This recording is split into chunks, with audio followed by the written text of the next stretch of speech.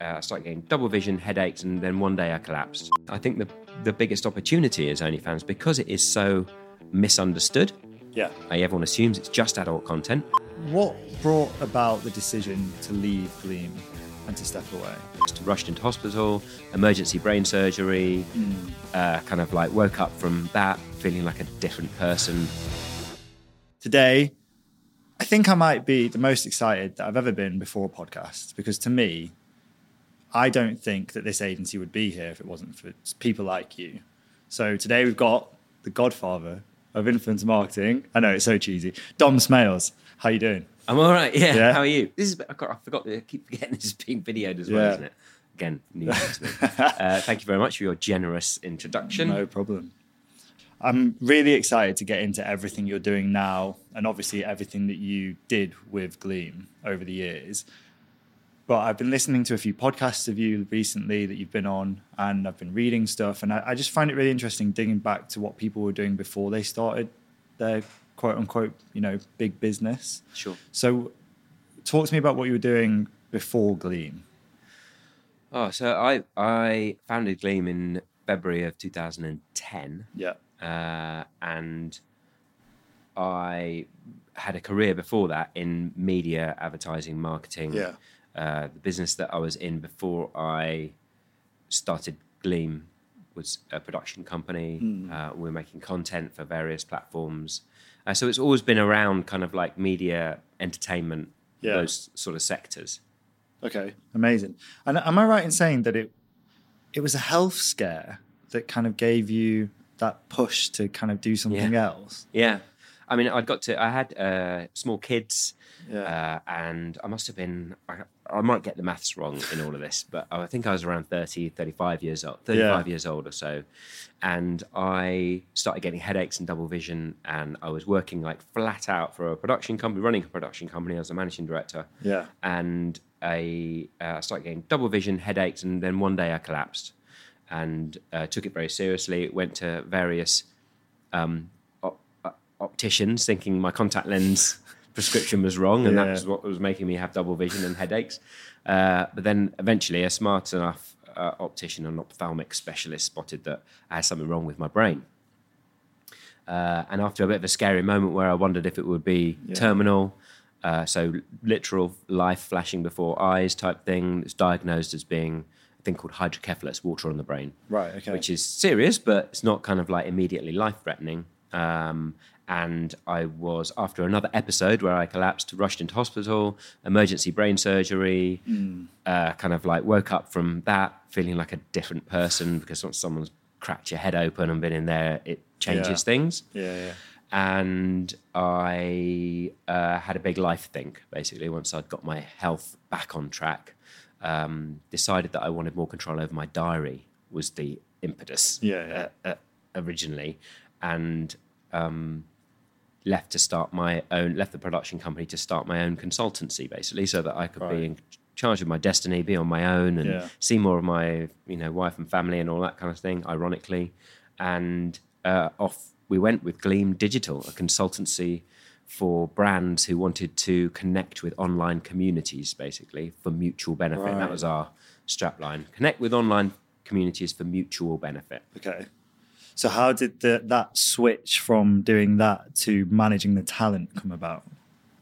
So during the connecting with online communities for mutual benefit phase of Gleam Digital, and I was lucky enough to have some really great clients in brands like Chanel and Alberto Culver, who at the time owned brands like Tresemme and VO5. So I was heading towards a beauty sector, beauty and fashion. And during that time, I met some online makeup artists who had a relatively small YouTube channel called Pixie Woo, where they were teaching people how to do makeup. And they were obviously passionate about makeup as well. And how big was their following at the time? About 15,000, 20,000 subscribers on YouTube, which actually at the time was pretty substantial. There weren't many people doing that kind of following on YouTube, but there weren't many people who were bothered with YouTube at that point. It's all cat videos and it was dogs who'd mastered the art of skateboarding, or people who had walked into glass doors not realizing they were there, that kind of stuff. Google had owned it for maybe a year or two, I think, at that point. Instagram didn't exist. Twitter was, gathering momentum. So it was fairly kind of early days. But when I met it was Sam and Nick Chapman, two makeup artist sisters running Pixie Woo, and it was on behalf of Chanel because I wanted to sample them some new Chanel products, see if they would like it and feature it on their video, as influencer marketing companies do today. These days. Not much has changed there. I met these guys and got on really well with them. What they did fascinated me, the way that their personalities were broadcast to an increasingly engaged and ever-growing audience really kind of like ignited something within me in terms of the potential of this. And it was at that moment that I kind of pivoted. I still paying the bills by doing community management for big beauty brands and helping them with their social media, which is incredibly basic at the time. If you can imagine brands like Tresemme and Chanel, now Tresemme is owned by Unilever, didn't have a social media agent. They weren't social media agencies, at that time. There definitely weren't influencer marketing companies. In fact, the word influencer didn't exist.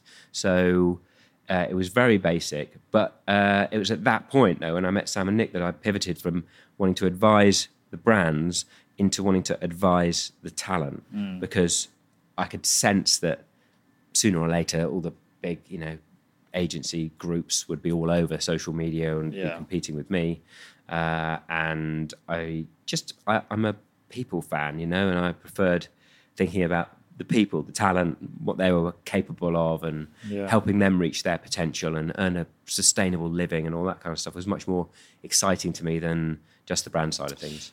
So had you at any point prior to that managed, you obviously had never managed talent before, and when you started signing those creators, were you personally managing them or did you have a team managing them? No, I was personally managing them. I mean, like most startups, scrappy startups, it was just me with a laptop in a coffee shop. But I called us we. I love that so much. And when I took a phone call, I paced up and down the street pretending that I was just on my way in between meetings out of my amazing office, etc. But I wasn't.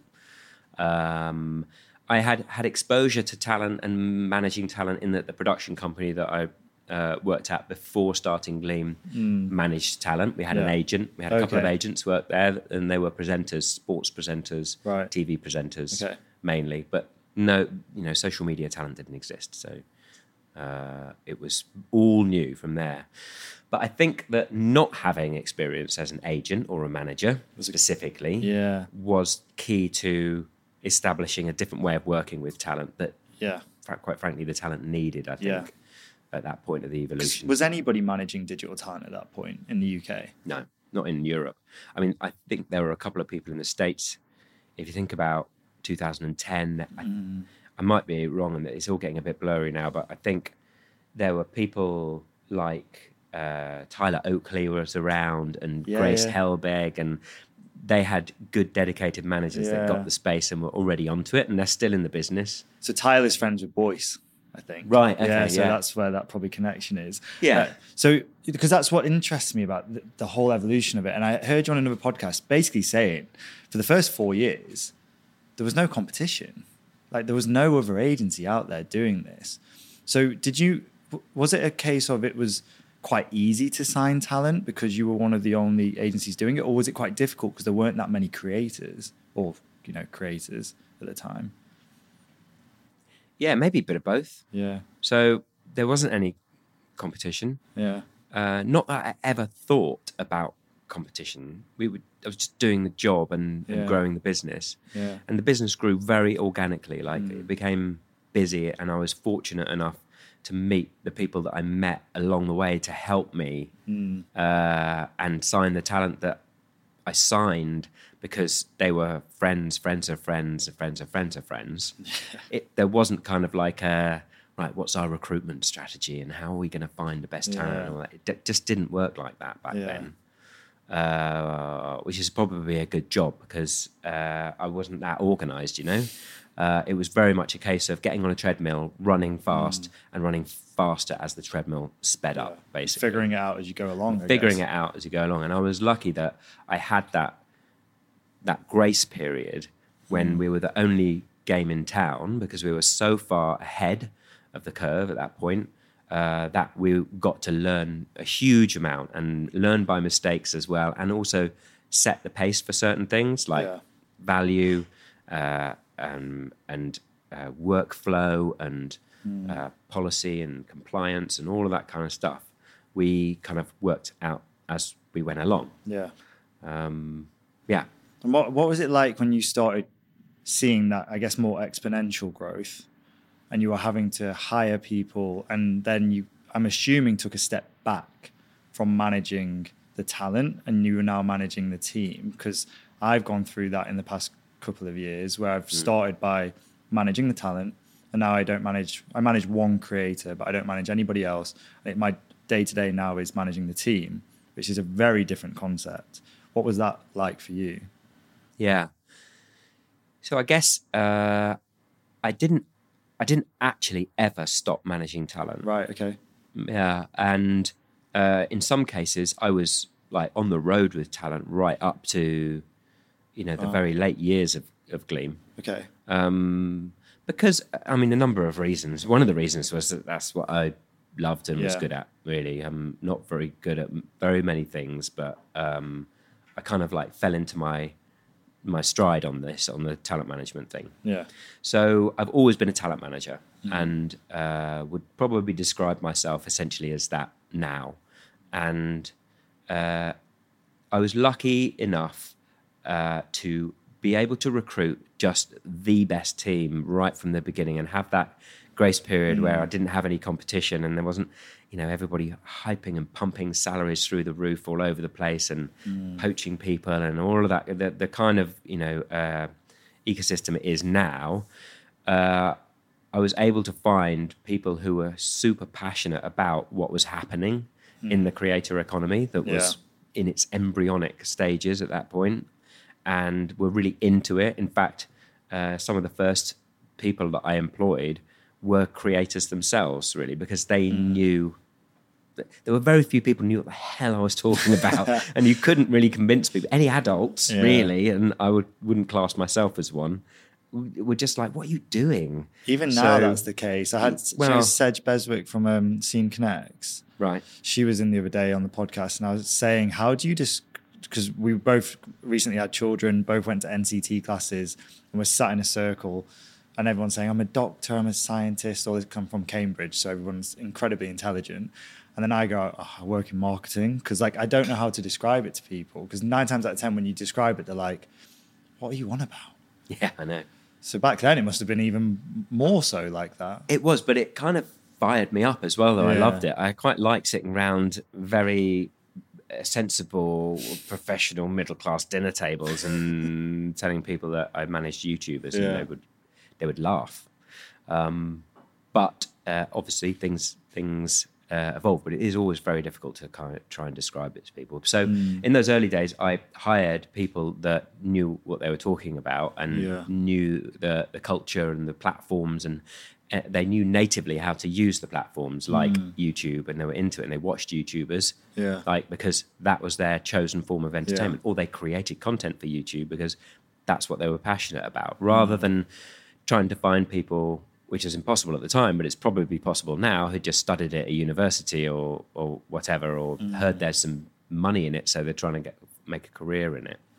And those people went on to, one of those people, for example, is Lucy Loveridge, who was... I know her. Yeah, she came on board very early, and I reached out to her and gave her a pair of Timberland boots, because I was running an outreach for Timberland, and she was a fashion blogger. Yeah. And then we met, and I hired her, and she came on board as a kind of like a marketing assistant, and then was totally into the talent space, became one of the first manager at Gleam, and so on. And now she runs globally the social talent division at YMU. Yeah, no, I've met Lucy, and she's absolutely lovely. One of the things that it's interesting you talk about hiring people that were creators themselves, because one of the things I wanted to talk to you about is the abundance of creators there are now. I think that one of the I was doing a talk for another agency the other day, and they said, "Why have you been able to grow quickly the last couple of years?" And I said, "Well, frankly, everybody was at home during lockdown trying to get on TikTok." And I'd say at least maybe 50% of our creators had never posted a piece of content until lockdown, which is kind of crazy when you think about it. What do you think of the environment and the market right now in terms of pretty much everybody wanting to be a content creator? Is it a good thing for the industry? If I'm honest, no, I don't think it is. I think that one of the biggest barriers to success in this entire industry is the watering down of quality and the low bar there is for entry point. And then the lack of experience on the buy side of things in terms of what good looks like. So what you get is a kind of blurring of, I don't know, just a dumbing down of the quality in the entertainment business and then also the marketing business as well. And we move further and further towards commoditization of talent, which is actually what the one thing that I was desperately striving against with Gleam, which was always trying to represent the best in the marketplace. And it's not about volume, it's about quality and all of those kind of like benchmarks. And these days, of course, if you're an influencer marketer, then you're interested in much more the metrics and the commodity available through online platforms for your brand, which is fine. It's, you know, it's a marketing channel, but I'm still passionate about the talent side of things. And that what started the whole thing was that unique relationship between a creator and their audience without any gatekeeper in between. That's what started everything. Pixie Woo able to create makeup looks that their audience wanted to see, and their audience would tell them in the comments below the video what they wanted to see next, and then Sam and Nick would create it. Simple. Now, do you know the factors involved in online content creation and influencers? It's like a multi-billion-dollar business. I would say that there are editors, gatekeepers involved now, and they're the brands and the platforms. Mostly the brands, because it's the brands that are driving the platforms to heavily censor the content on the platforms in order to drive the advertisers to the platforms and feel safe, you know? Did that dilution, you talk about the dilution of the pool, really, as, you know, more people want to become content creators. As you grew as a company and as more competitors came into the market, did you feel any pressure to build the volume within your roster to try and continue competing against your competitors? Or was it always just, no, we don't care how small the roster is or how big it is, we're just going to focus on quality the whole time? It was basically that. We never succumbed to wanting to, right, let's sign 10 people a week or 10 people a month or 20 people, whatever. It was just about finding the right people.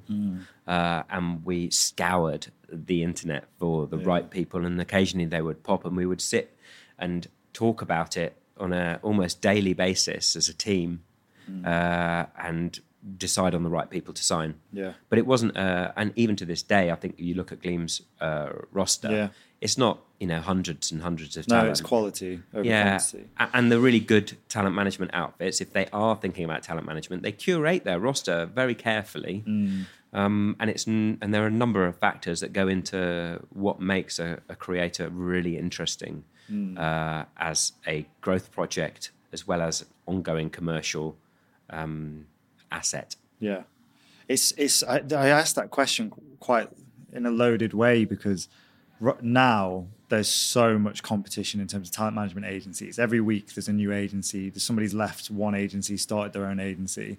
And it is a lot of competition. And I think that I know personally, and being quite transparent here, I've felt quite a lot of pressure to make sure that the roster grows to be able to compete.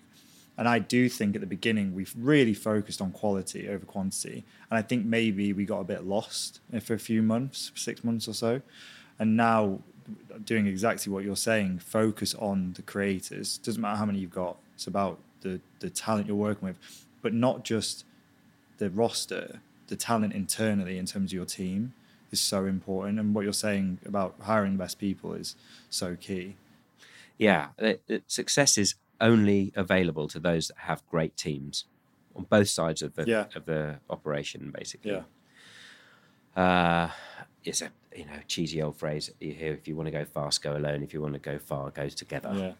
And I would encourage anybody that's coming into talent management in the digital space, or are already in it, like yourself. I'd focus on quality, because I still think when it comes to talent, quality will out. And if you're looking at kind of fending off the competition, you've only got to compete with people with the ability to be able to attract the best talent at whatever stage of their career they're at. Now, if you've got an agency that has 500 talent managed by 4 people, then you're not going to have got the best work out of your team in terms of taking advantage of the opportunities for the talent. You're probably going to have the talent a bit underwhelmed by the prospects and attention and encouragement and development they're getting from your team, because there's so many people, and that will curtail your ability to be able to attract that best talent. So it's better to have the best talent making the most amount of money over the longest period of time, rather than just getting loads of mediocre people. No, I completely agree. And I think one of the big key things to our business model has always been keep our rosters really small. Because I was talking to you about just before the podcast about when we started as a brand agency, we'd work with loads of different talent agencies. And the number one thing that used to frustrate us when we worked with these talent agencies was when the talent manager had too many creators on their roster, because you just can't give them the attention that they need. And it still happens so much with agencies that are growing, and they sign 20 creators to one manager and they think that's going to work. Because something that I've heard you talk about, which really resonates with me, is that you started Gleam with the intention of creating careers for these people. It wasn't just a transaction. It was trying to show them this can be a career for you. And I don't think you can do that if you manage too many people, because you just don't have enough hours in the day, or the bandwidth to do it. Yeah, totally. And it's not going to bring the best out of your team as well, your internal team, because they'll feel frustrated by not being able to spend the hours developing the key talent. If you think about how you scale a talent, then it's about there's infinite scale available to the right talent, because you have channels to reach an infinite amount of people, really. So you just need to find the right people to be able to offer that scale to, rather than inverting that triangle and trying to go the other way. So just starting with loads of people and just trying to get a medium to small amount of longevity and commercial success out of those loads of people. It doesn't work that way. So the numbers of talent on the roster really doesn't matter. It's about having the right talent. The right talent. So what brought about the decision to leave Gleam and to step away? Well, so there was a crucial moment in the evolution of Gleam, which was around 2017, 16, 17, that the whole influencer management and marketing business was exploding. Everybody wanted in. I had an email inbox full of offers for acquisition, all kind partnership, all kinds of stuff. I was being courted by all the big talent companies of the world, including WME, CAA, UTA, etc., because everybody wanted in on the space. And I realized that if we were to survive and carry on delivering the kind of success we had already delivered for our roster in the future, then we had to muscle up quick. So we had to go global very quickly, because it was a global audience and we should be a global business. And we had kind of like slowly and tentatively and like painfully expanded to LA and Sydney from London. So we had 3 offices in 2017. But we wanted to be in the Middle East. We wanted to be all over the world, basically, because that was the opportunity. So I started looking around at potential partners, collaborators, investors, and we through I won't bore you with the process, but through a process we found a big Japanese advertising conglomerate to partner with, and went down that way. Did the deal for investment. The company grew. We started trying to integrate, and it got to the point when, at the end of 2020, that I realised that after the earn-out and all the M&A had gone through and all that kind of thing, that this romantic notion I had of always sitting at the helm of Gleam and stewarding it through its future forever. But when I had less control over the business, would have been a great thing. But I didn't want to get in Gleam's way anymore because it was a different, bigger company with the different prospects ahead of it as part of this big group. Yeah. And they go on to be hugely successful, and I really admire the work that they're doing with Gleam now. But I felt like it was time for a new chapter for me and for Gleam. So that was basically the decision. And I want to get on to that next chapter in a second, but one of the things that I'm really interested to talk to you about is how does it feel to have stepped away from something that you built, like you said, from the coffee shop on your laptop, and now watch it being run by somebody else without you there? Like, what's that like? What are you talking about, like now, for example?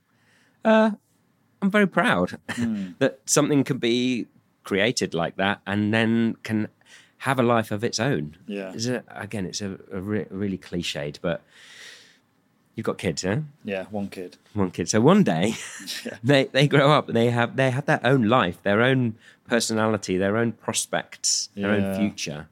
And they will one day leave home and off they go. And I kind of feel that way a bit about Gleam. Yeah. It was a hell of a journey.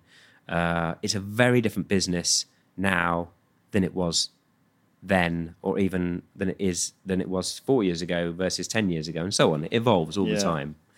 And I'm very cognizant of the fact that kind of like, it's not about me. I mean, in fact, the beautiful thing about Gleam was it was not about me, the founder. It's not a business that needed me per se. It was the sum of its parts, and those parts being the brilliant team that was at Gleam, and some of them are still there. Yeah.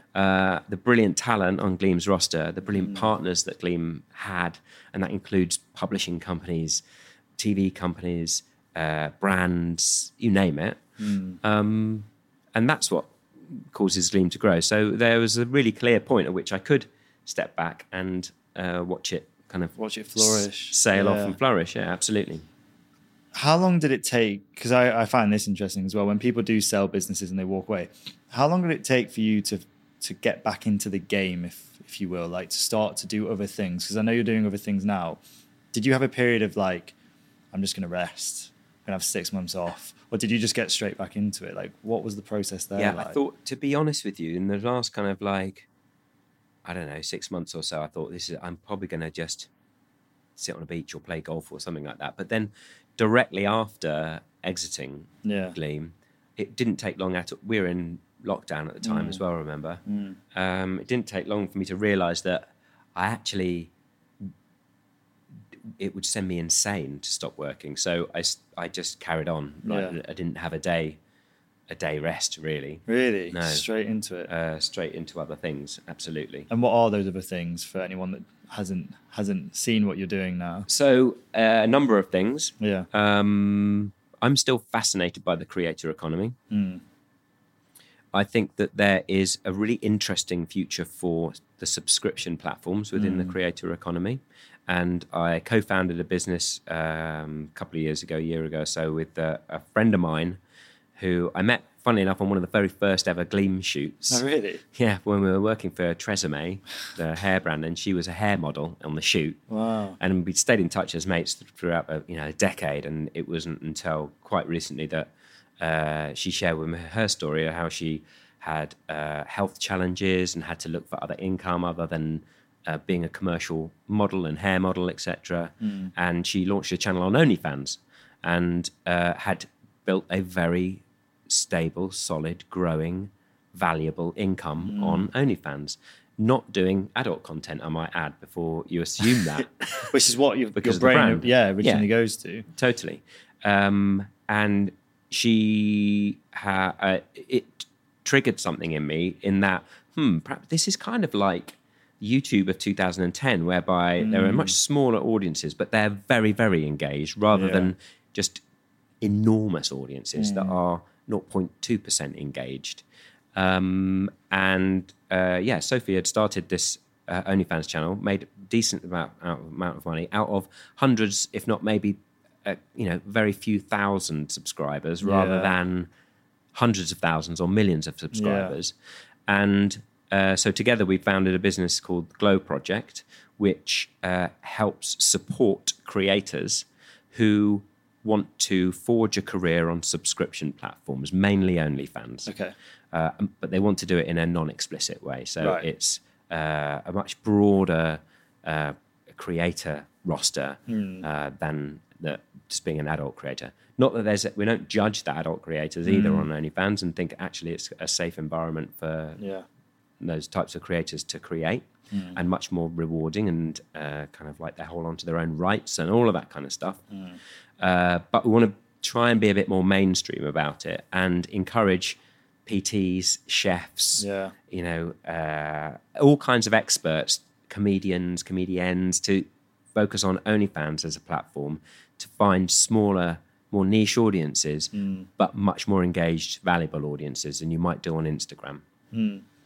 It's interesting. I was listening to a podcast this morning, and I'm a big rugby fan. So it's like a rugby-based podcast. And one of the guys, James Haskell, who used to play for England, he's a DJ as well, and he's on OnlyFans, and he's doing DJ content. And he was saying, I earned £1,500 last week for just putting my DJ stuff on this platform, and everybody's, saying, "Oh my God, you're on OnlyFans. What are you posting?" kind of thing. But it's interesting, the subscription model. Are you trying it on other platforms that are not OnlyFans? I mean, to be frank, there's Twitch as a subscription platform. Patreon is quite a big, successful subscription platform as well. And then there's OnlyFans. And there are hundreds of others as well. Cameo. Think about the ways that you can monetize premium content, premium exclusive content, be that a happy birthday wish from a celebrity on Cameo versus an exclusive workout or yoga flow from someone on OnlyFans or Patreon or extra bits to a podcast on Patreon, etc. But at this point, I think the biggest opportunity is OnlyFans because it is so misunderstood. Yeah. Everyone assumes it's just adult content. And don't get me wrong, there's a lot of adult content on there. But it is essentially a social media platform that has a subscription element to it. So you can choose to hide your content behind a paywall and then have your subscribers subscribe for exclusive content. That's at its roots. That's what it is. What content you create on there is up to you. As long as you're not doing anything illegal and you're not hurting anybody, then it's fine. And I kind of think that's the spirit with which the whole creator economy started back in 2010 was that suddenly it's up to us what we create and say and do on our entertainment platforms and without anyone judging or censoring it.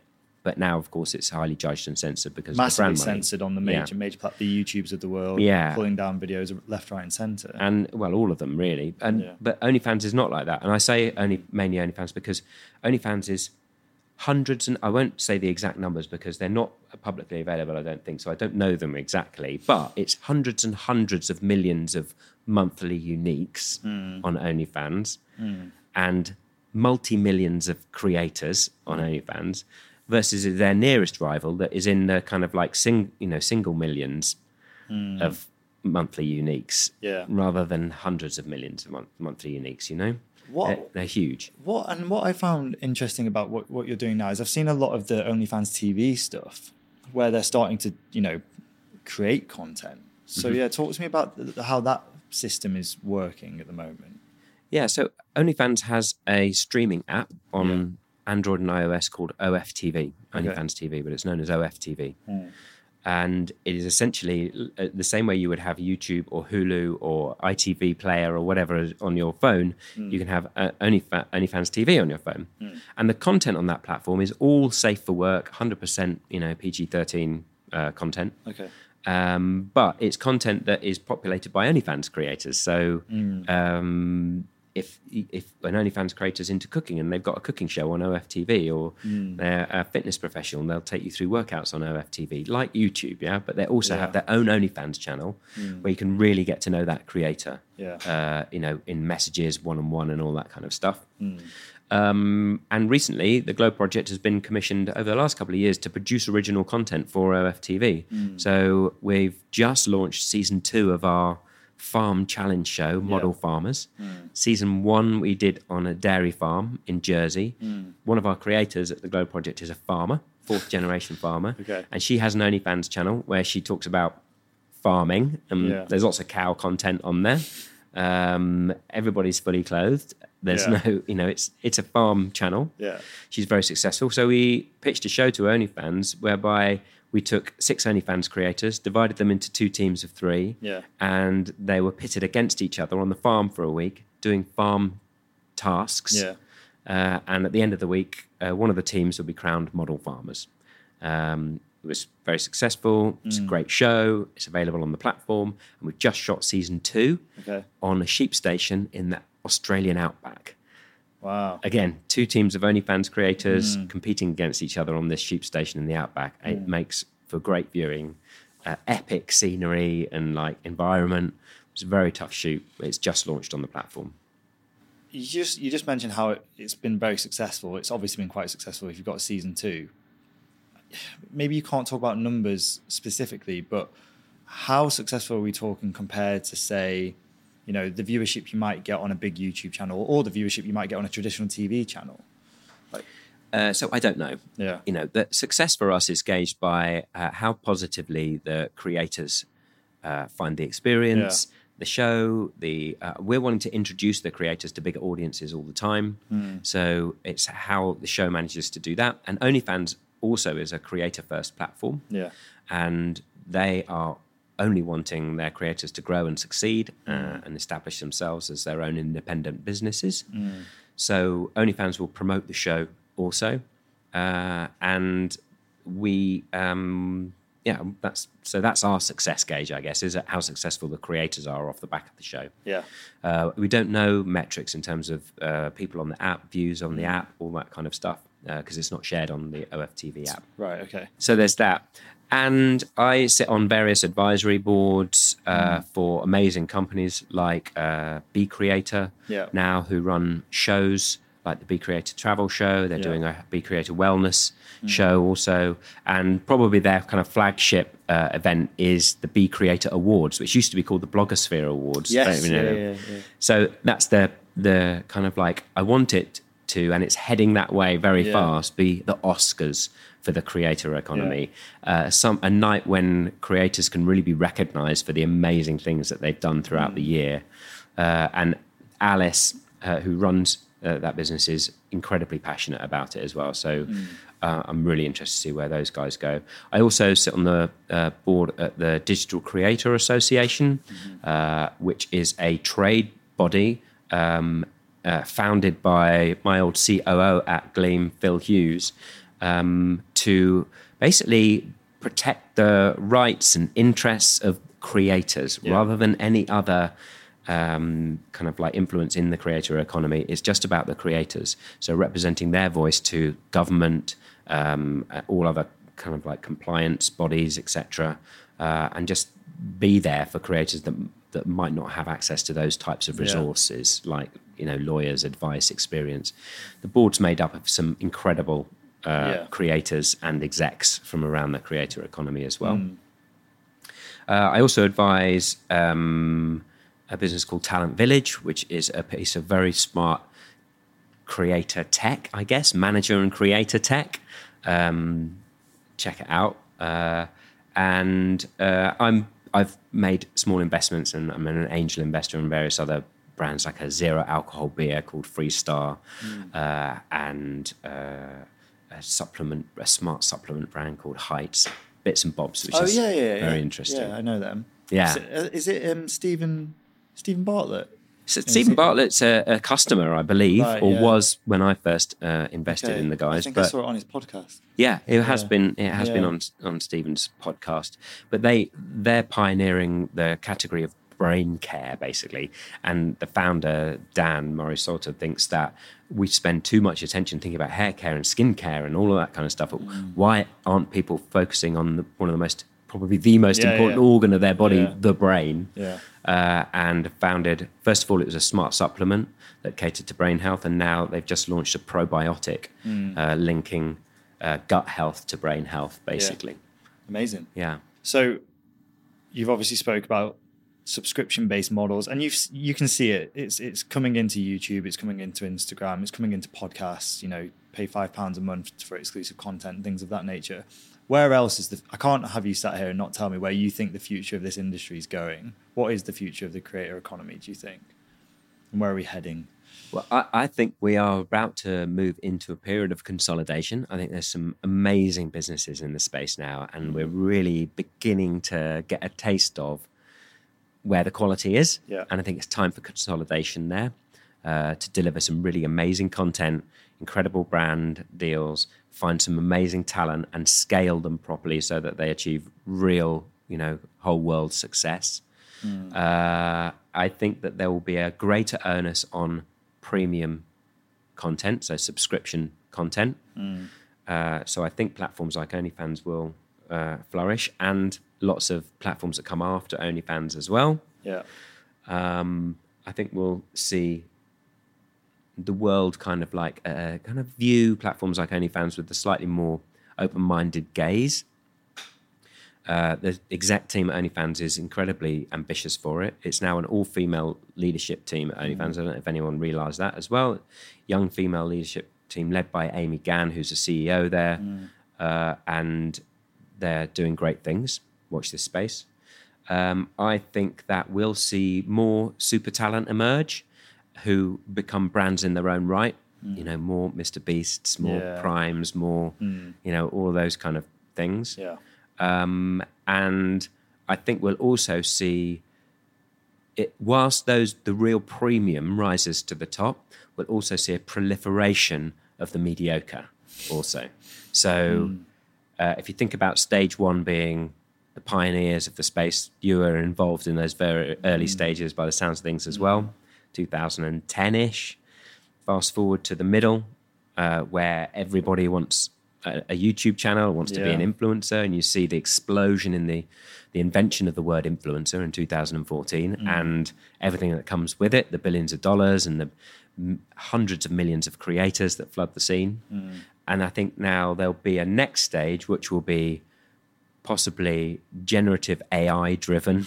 And we'll see proliferation of bot-driven social media, AI-driven social media, creators who are digitally created people rather than actual people. And I think a realization as well that that's not necessarily a bad thing. Like, oh my God, they're fake. Why do you follow they're fake? Like, people really like Darth Vader in Star Wars or anime characters or any other kind of like fantasy character, Mickey Mouse, that hundreds of millions of people would enjoy, follow, and be interested in. I think we'll see the same thing in social media.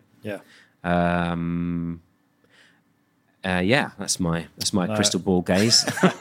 Let's see what happens. My final question for you is, what's your biggest lesson? I'm speaking at my old school's leavers event in a couple of weeks' time, and I need to give them some advice. What's your biggest advice for a young person coming out of school now that maybe doesn't have any kind of direction? After everything you've learned from starting a business to working in businesses and now after business, what is your advice for life, and what's your biggest lesson? Phew. Big question. Yeah. Is this for what, young entrepreneurs or creators or? Yeah, anybody that, you think that you could give some advice to that might benefit from it. I think generally it sounds super cheesy, but be true to yourself. I think there's too many external influences at the moment telling people how they should be acting and achieving and succeeding in the way that I have done it, in terms of a TikTok video or a Instagram feed that just makes it look super easy. But I know that there is an enormous amount of blood, sweat and tears that goes into any venture, be you a talent or an entrepreneur like yourself. And it's easy to be dissuaded or kind of like, intimidated by what you see other people thinking that you should do or be like or have achieved by this stage. Try and separate yourself from all of that noise. And if you are passionate and driven and focused on something, then just pursue it with your own set of values intact. Don't get persuaded to be doing something that you don't believe in or would agree with. And you will, with enormous amounts of hard work, succeed. Yeah. Perfect. Dom, thank you so much. Thank you. Cheers. Thanks for having me. Thanks.